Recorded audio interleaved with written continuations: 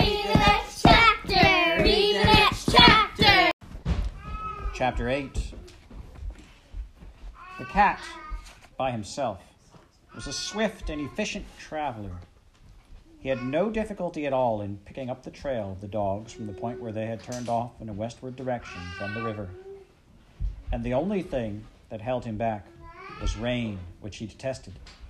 He would huddle miserably under shelter during a shower, his ears laid flat, his eyes baleful and more crossed than ever, waiting until the last drop had fallen before venturing out again.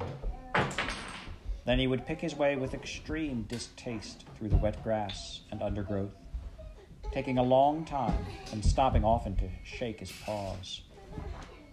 He left no trace of his progress. Branches parted slightly here and there. Sometimes there was a momentary rustling of dried leaves, but never a twig cracked, and not a stone was dislodged from under soft shore feet. Without his noisier companions, he saw everything and was seen by none. Many an animal remaining unaware of the cold, silent scrutiny in the undergrowth or from up a tree. He came within touching distance of a soft-eyed deer drinking at the lake's edge at dawn. He watched the sharp, inquisitive nose and bright eyes of a fox peer from the bushes. He saw the sinuous, twisting bodies and lean, vicious faces of mink and marten. Once he looked up and saw the otter-like head of a fisher high above him, framed in the leafless branches of a birch, and watched the beautiful tail stream out behind when the animal leapt a clear 15 feet through the air into the swaying green obscurity of a pine. And he watched with disdain the lean gray timber wolf loping quietly along the trail beneath him as he rested on the limb of a tree above. Those that he encountered face to face would not meet his eyes and turned away. Only the beaver went about their business and paid him no heed. Age-old instinct told him to leave no trace of his passing. The remains of the prey he killed with such efficient dispatch were all dug into the ground and covered over. Any excreta were taken care of in the same fashion, fresh earth being carefully scraped over. When he slept, which was seldom, it was a quick cat nap, high in the thick branches of evergreens. He was infinitely cunning and resourceful always. And above all, he feared nothing. On the second morning of his travels, he came down at dawn to drink at the edge of a reed-fringed lake. He passed within 100 feet of a rough, concealing structure of reeds and branches on the lake shore, in which crouched 2 men, guns across their knees and a Chesapeake dog. A fleet of decoy ducks bobbed realistically up and down in the water in front of them. The dog stirred uneasily, turning his head and whining softly when the cat passed by, silent and unseen. But one of the men bade him be quiet, and he lay down, his ears pricked and his eyes alert. The cat stayed staring at him from behind some bulrushes for a while, then raised his tail so that it alone was in sight and twitched to the end, enjoying the dog's silent frustration.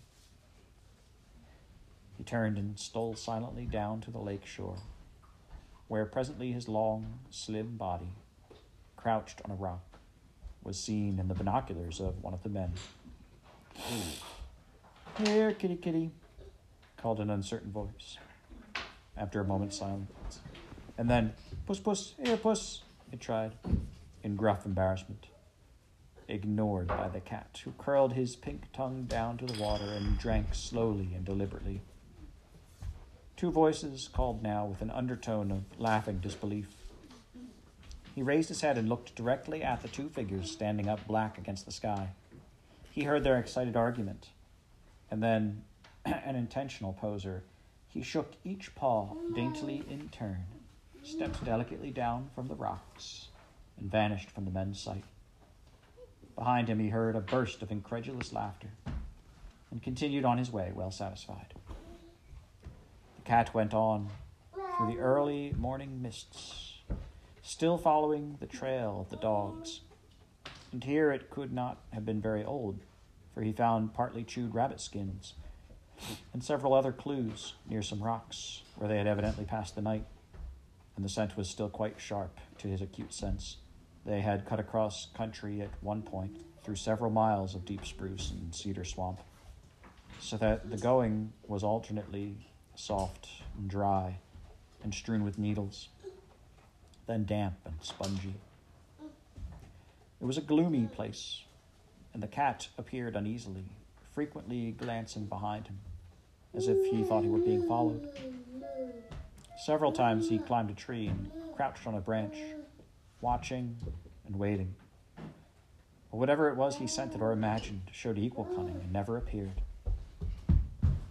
But the cat remained wary and suspicious, and felt with every nerve in his body that something was following, something evil.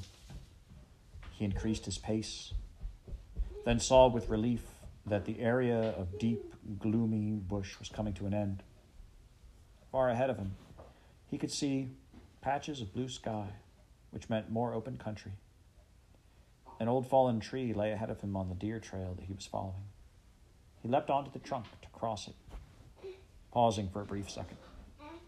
Then every hair on his back rose erect, for in that moment he heard quite distinctly and felt, rather than saw, the presence of the animal following. It was not very far behind him. Without further delay, the cat leapt for the trunk of a birch tree, clinging with his claws, and looked back along the path. Into view, moving with a velvet tread that equaled his own, came what appeared to be a large cat, but it was as different from the ordinary domestic cat as the Siamese himself was different. This one was almost twice as large, chunky and heavy, with a short bobtail and thick, furry legs. The coat was a soft gray, overlaid with a few darker spots. The head differed only from an ordinary cat, in that it was framed in a ruff of hair, and the ears rose into tufted points.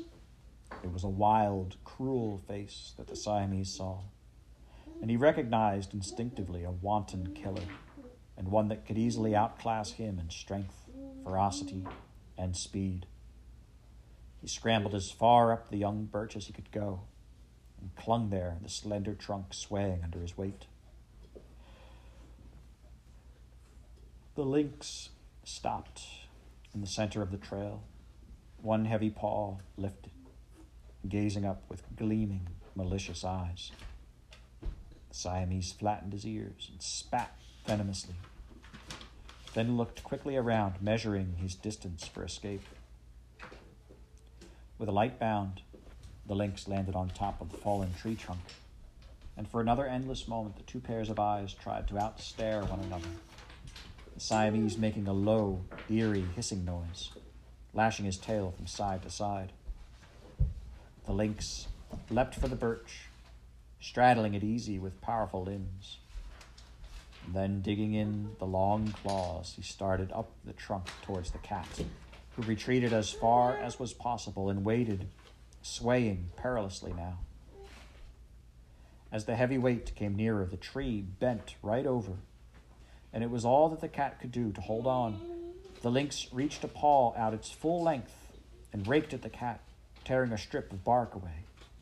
The cat struck back, but the tree was waving wildly, and he lost his grip at the movement and fell.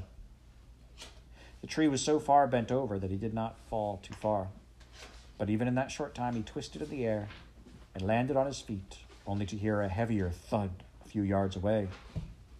The tree whipping back had dislodged the lynx almost at the same time, but the heavier animal had fallen with more impetus and less agility. For a split second, it remained where it was, slightly winded. The cat took his advantage of that second and was off like a streak, running for his life up a narrow deer trail. Almost immediately, he heard the other animal close behind. It was useless to turn and fight. This was no stupid bear who could be intimidated. but a creature as remorseless and cunning as the cat himself could be to other smaller animals. Even as he ran, he must have known that flight was hopeless too, for he leapt with desperation up the trunk of another tree. But they were all saplings, and there was little length of trunk for him to climb. This time the enemy was more cunning. It followed only halfway up, then deliberately swayed the pliant tree from side to side, determined to shake the cat off. The situation was desperate, and the cat knew it. He waited until he was on the lowest arc of the swing, and then gathering up his muscles under him until he was like a coiled spring, he leapt for the ground. The lynx was almost as quick, but it missed by a hair's breadth when the cat swerved violently and then doubled back on his tracks and shot like a bullet into a rabbit burrow that opened up miraculously in the bunk before him. The terrible claws so close behind slashed harmlessly through empty air. The cat forced himself into the burrow as far as he could go and crouched there, unable to turn and face what might come, for the burrow was very narrow. His pursuer, too, dropped to a crouched position and then pushed an exploratory paw into the burrow. The cat was fortunately out of reach, so the lynx lowered its head and rashly applied one malevolent green eye to the hole, withdrawing it quickly, however, and shaking the tawny ruffled head in baffled fury. When a flurry of earth hit it full in the face, the cat's hind legs were working like pistons, hurling earth back out of the hole. The lynx drew back to work out its next approach. Complete silence fell in the clearing, and all seemed peaceful and quiet in contrast to the wildly beating heart of the desperate, trapped cat.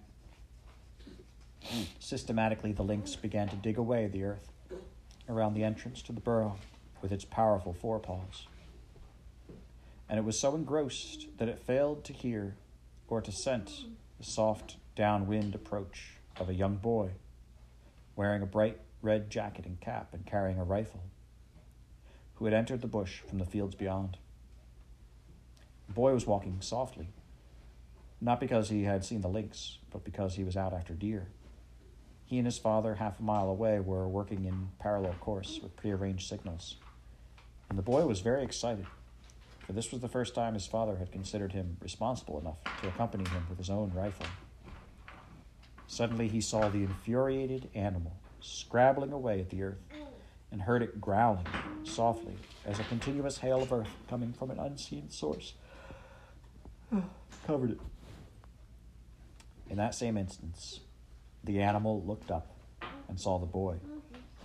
It crouched low, snarling, and no fear showed in its eyes, only pure hatred.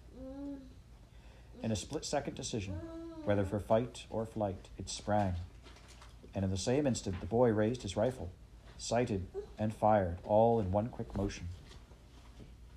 The lynx somersaulted in the air and fell, its breath expelled in a mournful whistle as it hit the ground. The forelegs jerked once. A last spasm of nerves flickered across the fur, and it lay dead.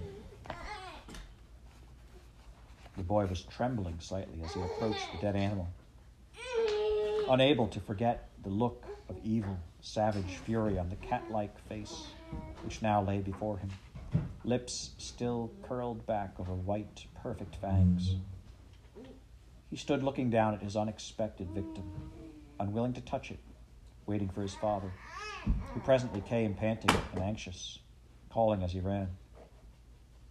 He stopped, staring at the tawny body lying in the pine needles, and then at the white face of his son. He turned the animal over and showed the boy the small, neat hole where the bullet had entered, just below the breastbone. He looked up, grinning, and the boy smiled shakily. The boy reloaded the rifle and tied his red neckerchief on a branch marking the entrance to the clearing for their return. Then they walked off down the trail together, still talking, and the hidden cat heard their voices receding in the distance. When all was silent, he backed out of his refuge and emerged into the sun-dappled clearing, his coat covered with sandy dirt. Completely ignoring the dead body, even though forced to step around it, he sat down within 10 yards of it, coolly washing his fur from the end of his tail to the tip of his nose. Then he stretched himself luxuriously, and with a final gesture of contempt, turned his back on the lynx and dug into the earth with his hind claws to send a last shower of dirt over the animal's face. That done, he continued on his way, cool and assured as ever. 2 days later, he caught up with the dogs. He came out on a crest of a hill forming one side of a valley, where a small stream meandered between alder-grown banks. Across the valley, clearly discernible among the bare trees on the opposite slope, he saw two familiar and beloved gold and white figures. His tail switched in excitement. He opened his mouth and uttered a plaintive, compelling howl. The two figures on the hill opposite stopped dead in their tracks, listening to the unbelievable sound as it echoed around the quiet valley. The cat leapt onto an overhanging rock, and as the hollow, raucous howl went ringing back and forth, the dogs turned questioningly, their eyes straining to seek the reality of the call. Then the young dog barked frenziedly in recognition and plunged down the hillside and across the stream, closely followed by the old dog. Now the cat began to run too, bounding like a mad thing down the hill, and they met on the banks of the little stream. The old dog nearly went out of his mind with excitement. He covered the cat with frantic licking. Twice he knocked him over with his eager thrusting head. And then, carried away with enthusiasm, he started on the same tight, intricate circles that he had used on the collie, whirling nearer and nearer, until finally he burst free from the circle and rushed at the cat, who ran straight up the trunk of a tree, twisted in his own length, and then dropped on the back of the dog below. All through this performance, the young dog had stood by slowly and happily swinging his tail, his brown eyes alight and expressive, until at last his turn came when the old white clown collapsed in an ecstatic, panting heap.